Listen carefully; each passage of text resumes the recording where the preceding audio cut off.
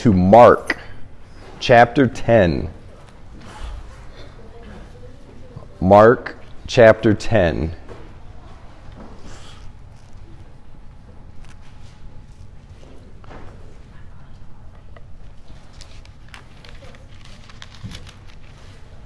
You know, every message that's preached is a needed message, but today it's going to be a message that I think kind of falls in line of a few things, especially with us as a ministry. Ministries are presented with obstacles, as you guys can imagine, and one of the things that I try to do and think about as obstacles are there, as in general in life, is trying to look for the opportunity as well, right? And an obstacle that we've encountered at this ministry, of course, is the opportunity or the volunteering sometimes with people to take on the children.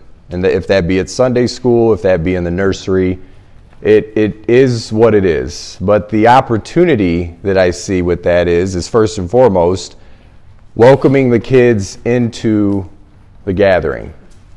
And understanding and knowing that when we look at church and when we look at us coming together, we can sometimes get so caught up in trying to separate the children from us, which when you look in the Bible and you hear about Jesus teaching and speaking to kids, teaching and speaking to the people, he's teaching and speaking to the generations.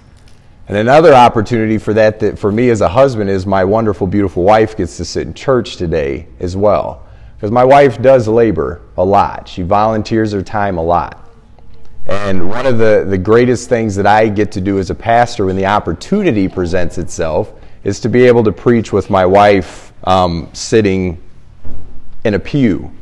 So today's message is going to be based around the context, the idea, and the mindset of remembering the position and the posture that we're called to have as Christians when it comes to entering the kingdom of heaven. And Jesus does a wonderful job in preaching and teaching this to us in Mark.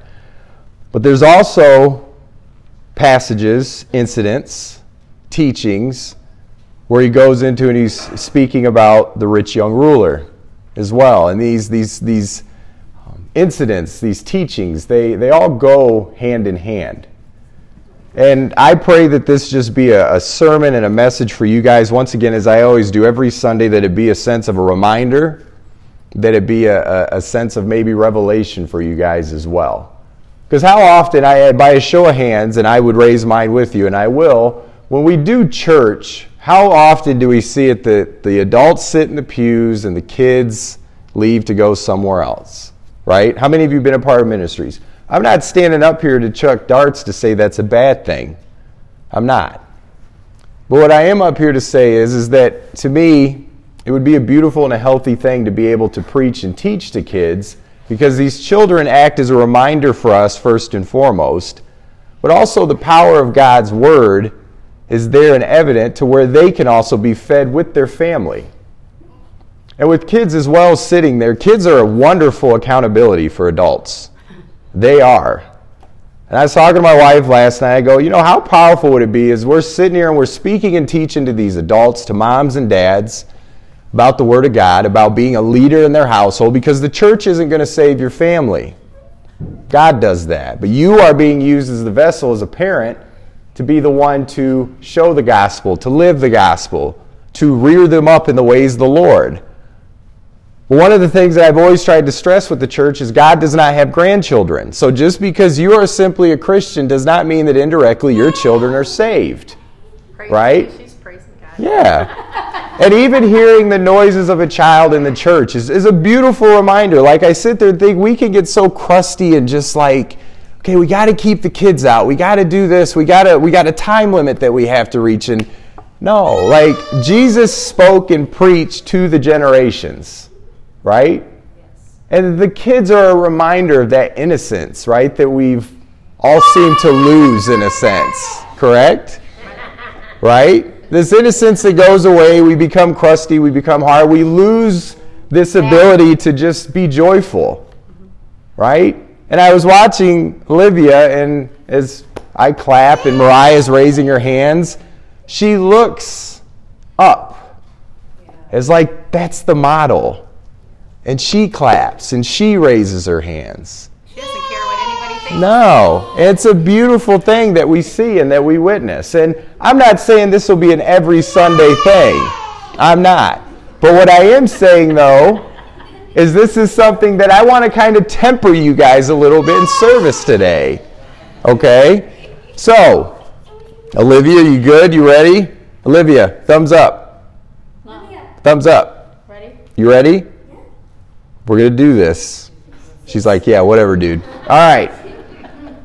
But I want to go into this, and I want to link up these stories or these incidents in the teaching of Jesus Christ, because it's something that should strike a nerve in us all, okay?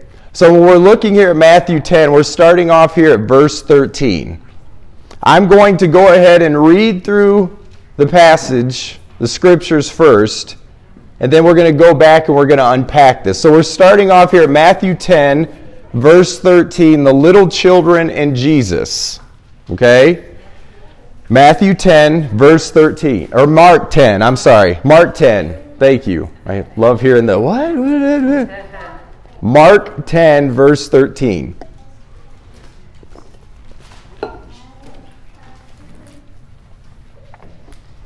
And yes, we also have stuff in the back if you guys want kids to color. We have crayons. I should have announced that as well. Thank you, Jolene. You're awesome. All right, we there? Mark 10:13.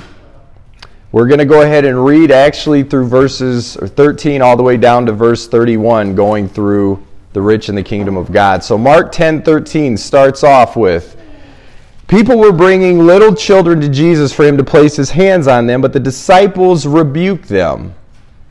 When Jesus saw this, he was indignant. He said to them, let the little children come to me, and do not hinder them, for the kingdom of God belongs to such as these. Truly I tell you, anyone who will not receive the kingdom of God like a little child will never enter it. And he took the children in his arms, placed his hands on them, and blessed them. Going down here into verse 17, as Jesus started on his way, a man ran up to him and fell on his knees before him. Good teacher, he asked, what must I do to inherit eternal life? Why do you call me good? Jesus answered. No one is good except God alone. You know the commandments. You shall not murder. You shall not commit adultery. And you shall not steal. You shall not give false witnesses. And you shall not defraud. Honor your father and mother. Teacher, he declared, all these I have kept since I was a boy. Jesus looked at him and loved him. One thing you lack, he said, go sell everything you have and give it to the poor, and you will have treasures in heaven. Then come follow me. At this, the man's face fell. He went away sad because he had great wealth. Jesus looked around and said to his disciples, how hard is it for the rich to enter the kingdom of God? The disciples were amazed at his words, but Jesus said again, children, how hard is it to enter the kingdom of God? It is easier for a camel to go through the eye of a needle than for someone who is rich to enter the kingdom of God. The disciples were even more amazed and said to each other, who then can be saved? Jesus looked at them and said, with man this is impossible, but not with God. All things are possible with God. Then Peter spoke up, we've left everything to follow you. Truly I tell you, Jesus replied, no one who has left home or brothers or sisters or mother or father or children or friends for me in the gospel will fail to receive 100 times as much in this present age, homes, brothers, sisters, mothers, children, and fields, along with persecutions, and in the age to come eternal life. But many who are first will be last, and the last first. Now, starting off here with verse 13, to give you guys a little bit of context. We are seeing this situation where moms, parents are bringing their children to Jesus. And in the Greek here, when we see the word children, it's actually being referred to as babies, right? Little babies. And in Jewish tradition and Jewish culture, something significant would take place where they would pray for blessings over their kids, that they would receive this abundant blessings in life, overwhelming good things to take place, because they felt like if their children was to receive this, it would put them on the path to obey the laws, which then would allow them to be saved or enter the kingdom, if you will. They were trying to earn their salvation by doing good things. Okay? This is Jewish tradition.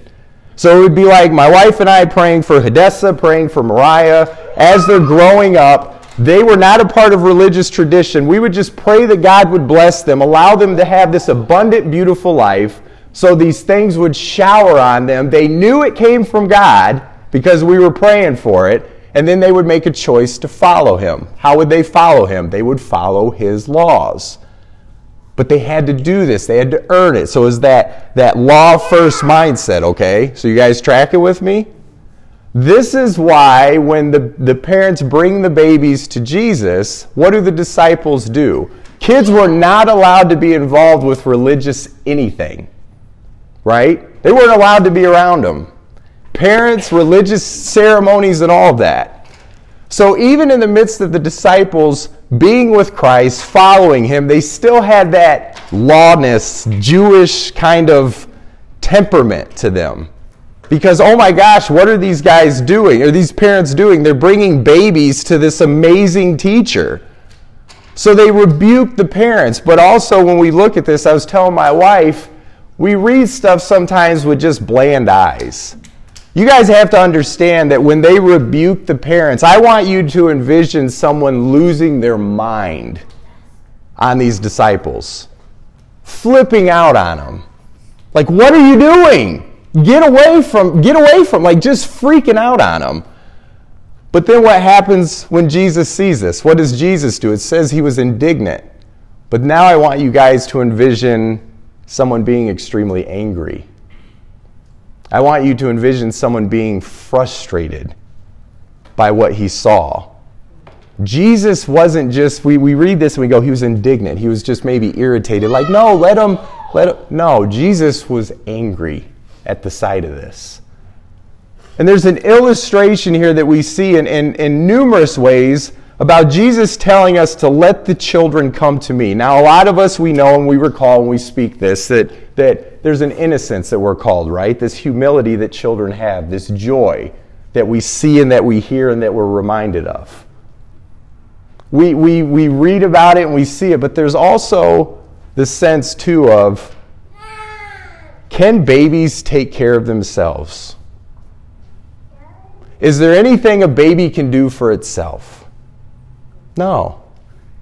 So there's this illustration here in this story or in this incident where Jesus is rebuking or he's indignant to the disciples because he knows it's a prime example and a prime opportunity to show the people, yes, there's an innocence and there's a joy.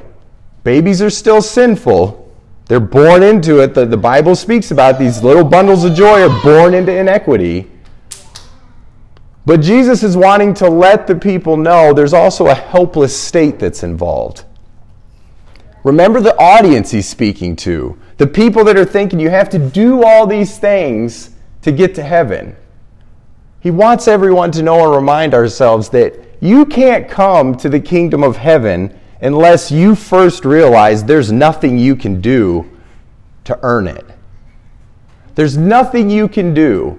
You need to be and understand that you're like a baby in this. You're like a helpless child, a helpless infant. And that's why he was so frustrated with his disciples and stopping that from taking place. We read even in the book of John where he's speaking about holding little babies in his arms. This is an illustration that we can so easily look over. And I even went and discussed with my wife too that this is a passage I heard a pastor speak about, that he was on a panel and on a stage with like 7 or 8 other pastors. And that difficult question, I guess, came up to him. He said it wasn't difficult, where the question was asked by an audience member, where do babies go when they die? Where do they go? And you had all these pastors sit there, and it was almost like they were sidestepping around it. Well, we really don't. Well, it's hard to say. And this pastor stands there, and he's like, wait a minute. Let's look at Mark 10:13. Let's look at that. You want to know where babies go when they die? The illustration and the answer's right there. There's an innocence to them. So you think about a baby that dies in the womb, or a child that's retarded, or a child that has some kind of emotional intellect that's just degraded, where they can't make decisions or they don't understand what's going on. I've always preached and taught in this church there's an age of accountability. We are born sinful. Every child is. I've used the analogy. People see babies and they think they're pretty and cute. They're kind of like a viper in a diaper kind of mindset. Like they come out screaming and crying and craving for something. Their faces are all curled up and all that stuff. They are encapsulated with flesh. The Word of God speaks about this. But people might sit there and go, well, wait a minute. If babies just go to heaven, that means they're automatically saved? No, it's not that. Eternal life is granted to the baby upon the baby's death. Eternal life is granted to the baby if the baby dies in the womb. We read it, and I told my wife, you go back to Deuteronomy 139. You guys don't have to turn there, but I'll read it to you. This is the Word of God here even speaking about this. Deuteronomy 139. I'll start off with 37 here, okay? This is the rebellion against the Lord. Because of you, the Lord became angry with me also and said, you shall not enter it either. But your assistant Joshua, son of Nun, will enter it. Encourage him, because he will lead Israel to inherit it. They're talking about the promised land. And the little ones that you said would be taken captive, your children who do not yet know good from bad, they will enter the land. God looks at this mindset, this accountability factor that we have. There's a point in our life where we do grow up and understand what is good and what is bad. But if you want to understand the doctrine of original sin, look at your kids. Told my wife another funny story. Pastor had to watch his grandchild, 4-year-old grandchild. And he said that he was reminded every day that he had this grandchild of the doctrine of original sin, and everyone laughed. He goes, my grandchild would sit there, and every time I would tell her to do something, she always said she had to go potty. And I knew she was lying. And he's like, I know my daughter didn't teach her to do this before she came over to my house. Like, okay, Grandpa's going to ask you to do something. You have to tell him you got to go potty. He's like, she didn't do that. All of you with kids know your kids can be buttheads. We were buttheads when we were kids. You didn't have to teach them to do anything wrong. But there is a sense of accountability and knowledge of what they are doing when they're doing it. Amen? So we look at this, though, back to the passage here. Jesus is wanting to remind us, yes, of innocence, of joy. But he's also wanting to remind you and I of just a simple, guess what? We are saved through faith and faith alone. And that faith is even a gift. Salvation belongs completely unto God. There's nothing that any of us can do to earn it. It is a helpless state in which we come. We are dead in sins and transgressions, right? So in even speaking this and saying this, we now encounter a situation with a young ruler who hurries to Jesus. Almost to kind of counter a little bit about what he just taught, about babies and about children. This guy seems to have his act together, right? He's rich. And as he goes on to say, he's kept all the commandments. He's done what he needed to do. But he goes to Jesus and he starts right out of the gate. He says, and Jesus started on his way and a man ran up to him. This man was eager. Fell on his knees before him. He said, good teacher, he asked, what must I do to inherit eternal life? Right out the gate, Jesus says, why do you call me good? Why do you call me good? Knowing that the man's standards of good differ from that in which the goodness of God states. How many of you have good dogs? Why are they good? Because they don't pee on the floor? No. Oh, okay. Why is it a good dog? Companionship, right? How many of you have good kids? No one's hands went up. That's interesting. There you go. Well, they are most of the time. None of them are perfect. What he's trying to emphasize with this, though, is we all have these different standards, do we not? We're so quick in our culture to just go, that's a good man right there. Compared to what? Compared to who? Right? We in our own self develop these standards and these protocols of which we gauge goodness by. This young man runs up to Jesus and just refers to him as good teacher, right? Jesus simply stops and looks at him and just goes, why do you call me good? Knowing, like, this man's standard of good is that's which is far different than that which God would call on. He says, no one is good except God alone. You know the commandments. Okay, so now he's going and he's indirectly answering the man's question. But he's going to check the man's heart in this. You know the commandments. You shall not murder. You shall not commit adultery. You shall not steal. You shall not give false testimony. And you shall not defraud or honor your father and mother. This is referred to as the second table of the Decalogue. You know, in the first table where it's making reference more to not having false idols, honoring God, all these things, what you would consider more of the difficult stuff. Jesus is going to, if you had to say an easier part of the Ten Commandments, the things that you and I could easily boast about. Michelle, I haven't killed anyone, right? You know what I mean? Like, I feel like I honor my mother and father to my standards. I haven't committed adultery. The way that we are to other people now. So Jesus is going to the easier part of this. And of course, this man with a sense of pride and all that stuff gets kind of full of himself. Teacher, he declared, all these I've kept since I was a boy. Almost indirectly putting himself on the standard of good in which Jesus just declared that God holds that title. No one's good except God alone. Isn't it interesting that he's so quick to just say, well, I've done those things too. And when you look back to the fall and all that, we all in a sense have our own God complex. This is taught a lot as well, why we love motivational stuff, because we want to hear about how good we are as people. And to teach and to preach against that is a hard thing. It's a hard thing to hear. People don't want to hear that. Yeah, we were capable of doing good things. We're capable of being nice.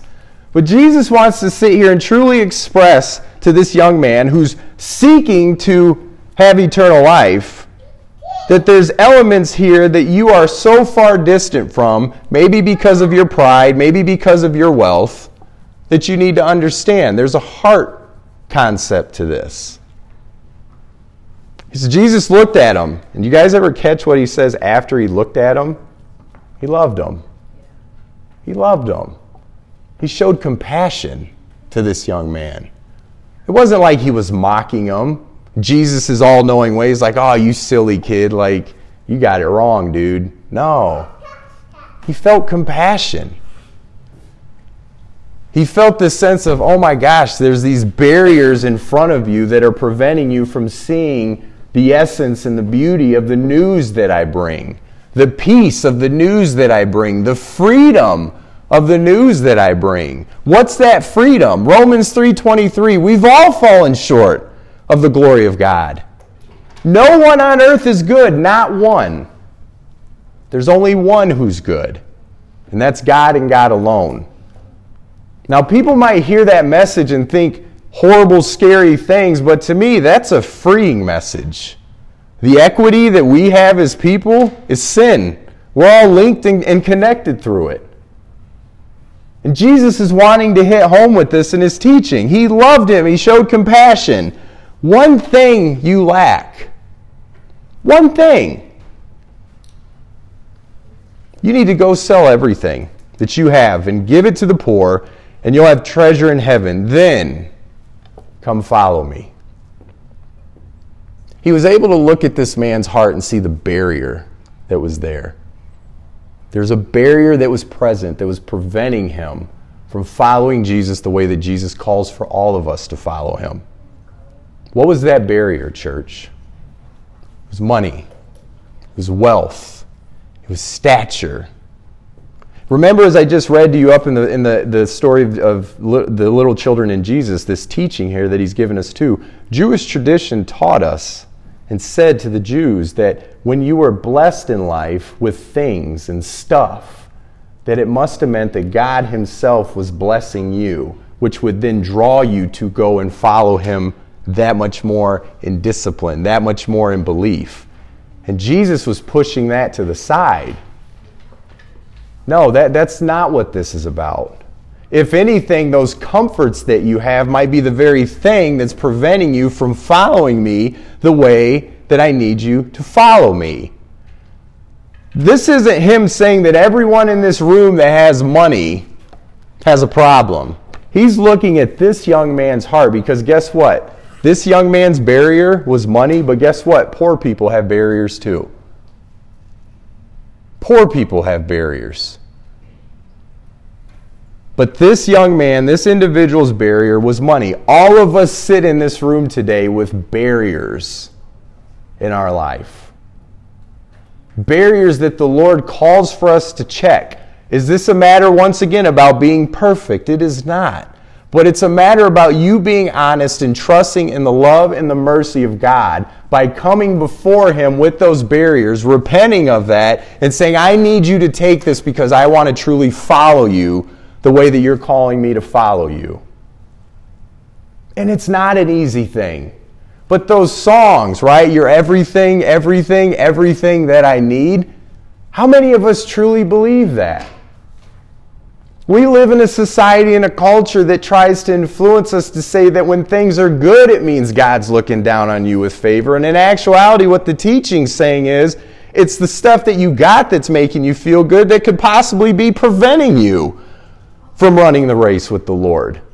And this isn't Pastor Josh's words. This is the teaching of Jesus Christ, our Lord and Savior. Amen. Thank you. He says, go sell everything you have and give to the poor, and you'll have treasure in heaven. We just got done preaching about this. What's the hope that we have, church? For a day that's yet to come, we'll live in eternal life with Jesus Christ.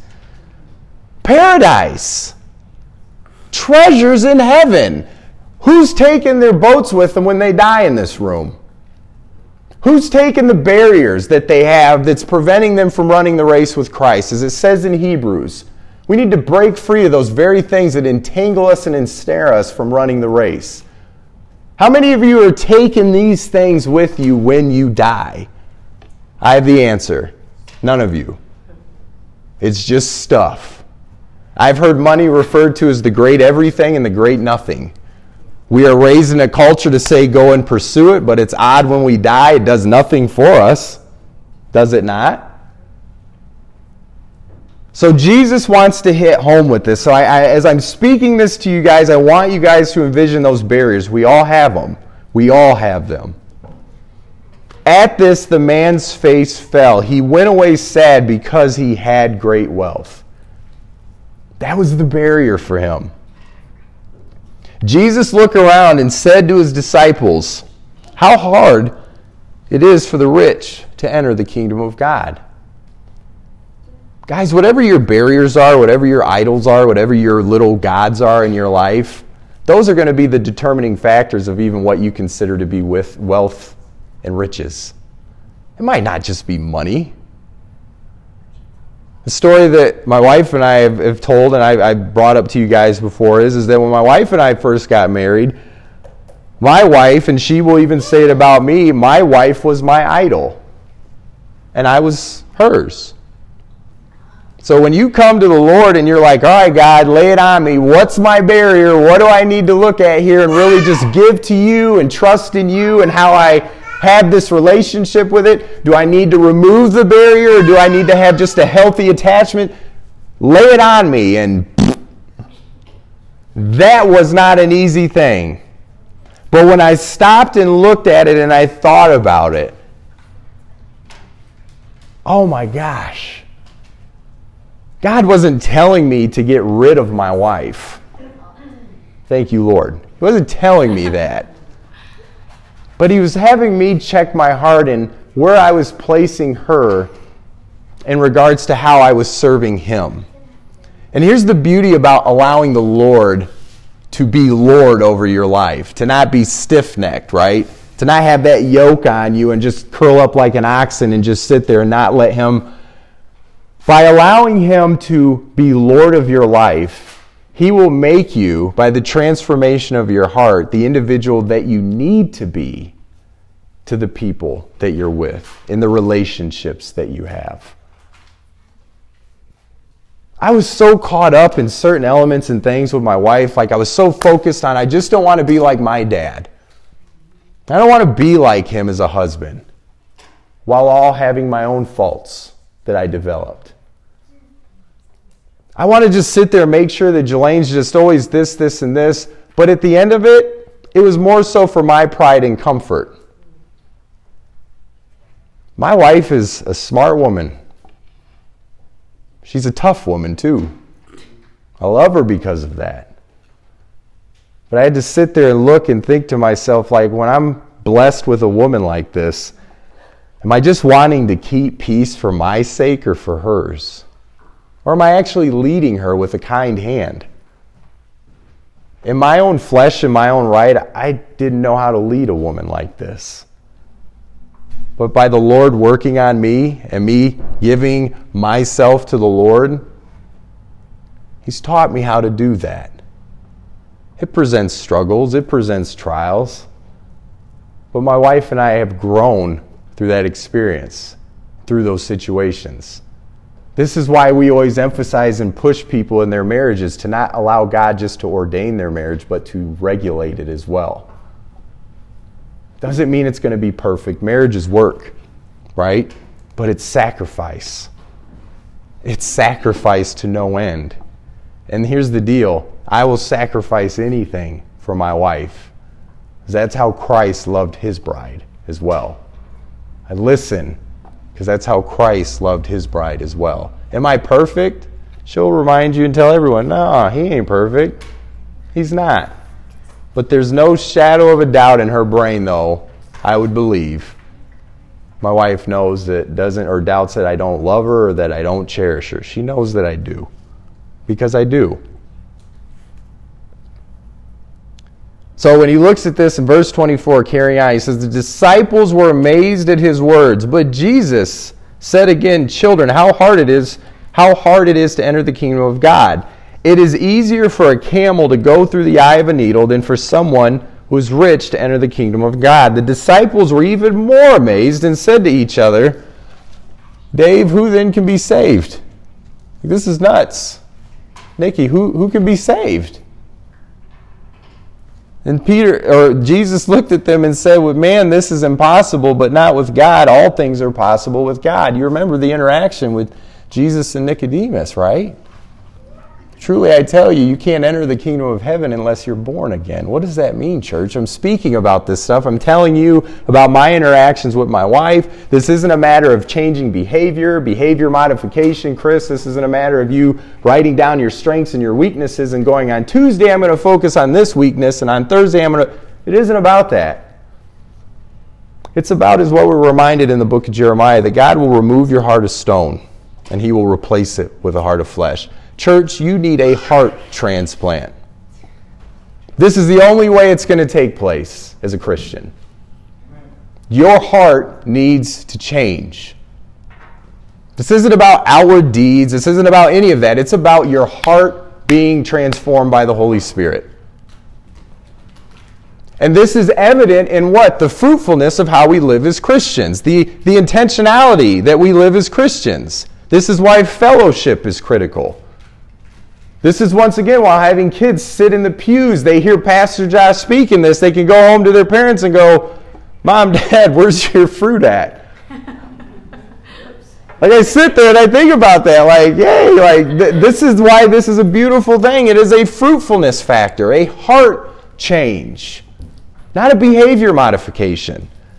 So when Jesus says this, that, Michelle, can you transplant your own heart? Can you change your own heart? Linda, Nikki, can you guys do this? Can you sit down and bear down with it and just go, okay, I'm going to make sure that... This is why we feel guilty half the time, is it not, church? Man, I did great in the month of June, but July, holy smokes, I dropped the ball. Some of you maybe have behavior modification calendars or something on your refrigerator, like, okay, this book says I need to be more gentle and more kind. No, you need to go to the Lord with these struggles. You are being sanctified daily. Sanctified daily. You're a saint in the eyes of God. You are His child. Bask and walk in that freedom.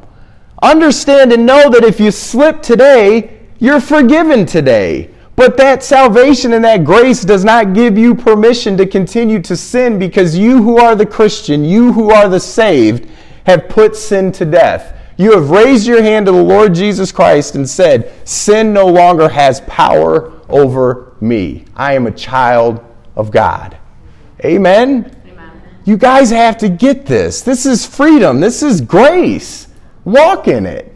So when Jesus is sitting here and he's saying this, that with man this is impossible, stop trying to do it yourself. But with God all things are possible. You remember the man that had the crippled hand, right? What does Jesus say to him? Stretch out your hand. What are you talking about? I can't do that.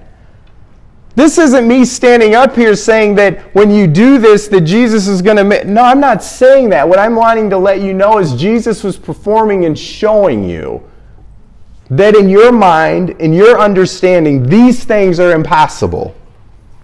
But when it comes to your salvation and your heart changing with God and God alone, the one who made you, all things are possible. You have to believe that as a Christian. And I love Peter's response, and I said this to my wife, because we can do this so easily. So Jesus has laid the law out here, literally. And Peter, almost in this proud way, says, we've left everything to follow you. Like you're just talking about those people. But look at what we've done. We've abandoned everything to follow you. So keep that in your mind, Jesus. Remember that. Jesus, verse 29, truly I tell you, Jesus replied, no one who has left home or brothers or sisters or mother or father or children or fields for me in the gospel will fail to receive 100 times as much in this present age. Homes, brothers, sisters, mothers, children, and fields, along with persecutions. Now we can read that passage and I can make that as prosperous sounding as possible. Chris and Dave, if you leave all these things, God's going to provide you 100-fold of the very things you walked away from, because you did it for God. It's kind of, once again, can easily go parallel with what, once again, the Jewish teaching was. As we pray for our kids, we pray for these good things to happen. When these good things happen, it'll indirectly motivate them to follow God because they attribute the blessing to Him. Jesus is not saying that here. He's saying that if these barriers or these things that are noticed, these relationships that you've held while you were of the world, but now you're simply in it. If you've noticed and seen that the Lord has called you to step away, that you love Him more than you love the world, that you're not friends with the world, because when you're friends with the world, you're automatically at enmity with who? God. He's wanting to teach and stretch this. He's simply saying that you leave these things of the world in my name, I will bless you with these things of the church and the called out. But you also see what he says at the end? It's also in the midst of what? Persecution. Guys, the world's not going to guide you and comfort you enough through you being persecuted as a Christian. There's only one body on this planet of Jesus Christ. It's the church. And you're going to need other saints, other brothers and sisters, other soldiers of the Lord to be there to encourage you. He will give you provisions to soldier through this life, working the harvest field, proclaiming the gospel from the ends of the earth. He will give you those things. He's not going to make your life necessarily more comfortable, because comfort leads to a sense of complacency. We know about that. All of us do. Why would I unhinge from my lazy boy of life to go do something that might bring me persecution? That doesn't make sense. Well, who are you doing this for? Why are we alive? Our lives are simply to give God glory and honor. We just covered that last week in everything that you do. Are we perfect at it? No, we are not. But where does your default lie? David was seen as a man after God's own heart. David screwed up, which David screwed up a lot. And I'm not saying you guys are David, but when the dude messed up, who did he cry to? Cry to the Lord. We can live in a society and a culture where we screw up, even as a Christian, and go, well, you know what? Deep down, I'm really a good person. It's true that He'll forgive you. But does that forgiveness lead to repentance? Or does it lead to an encouragement to continue to sin? So when he goes on and he makes this you leave these things for me for the gospel in the present age, you're going to get 100-fold of these things along with persecution.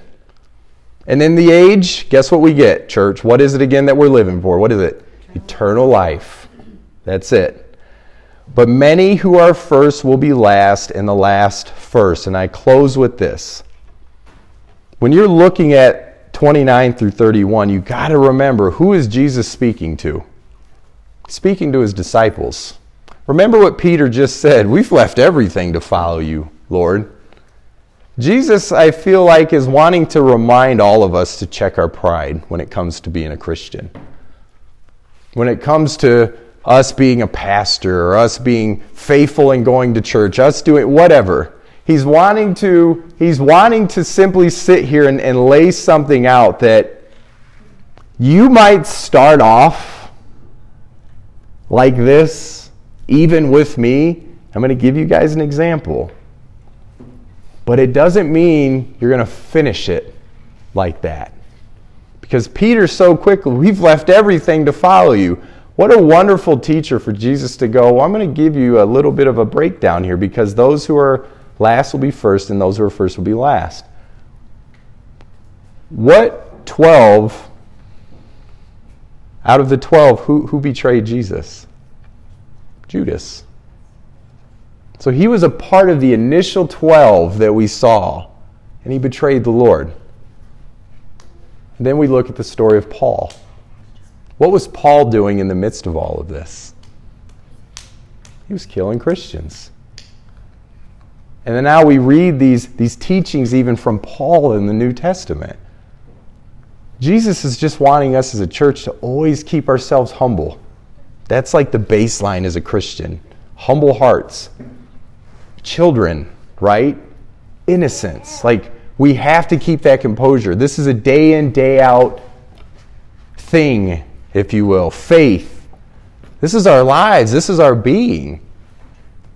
And I love that he just wanted to close with that. He's teaching us about our things, our provisions, our wants. I pray to you guys as a church that you just simply go to the Lord and you pray about your barriers. That you remember what you're called to come to Him like, as a helpless state. There's nothing you could do. That's the beauty of His grace, right? It's the beauty of His mercy. It's just through faith and faith alone. Amen?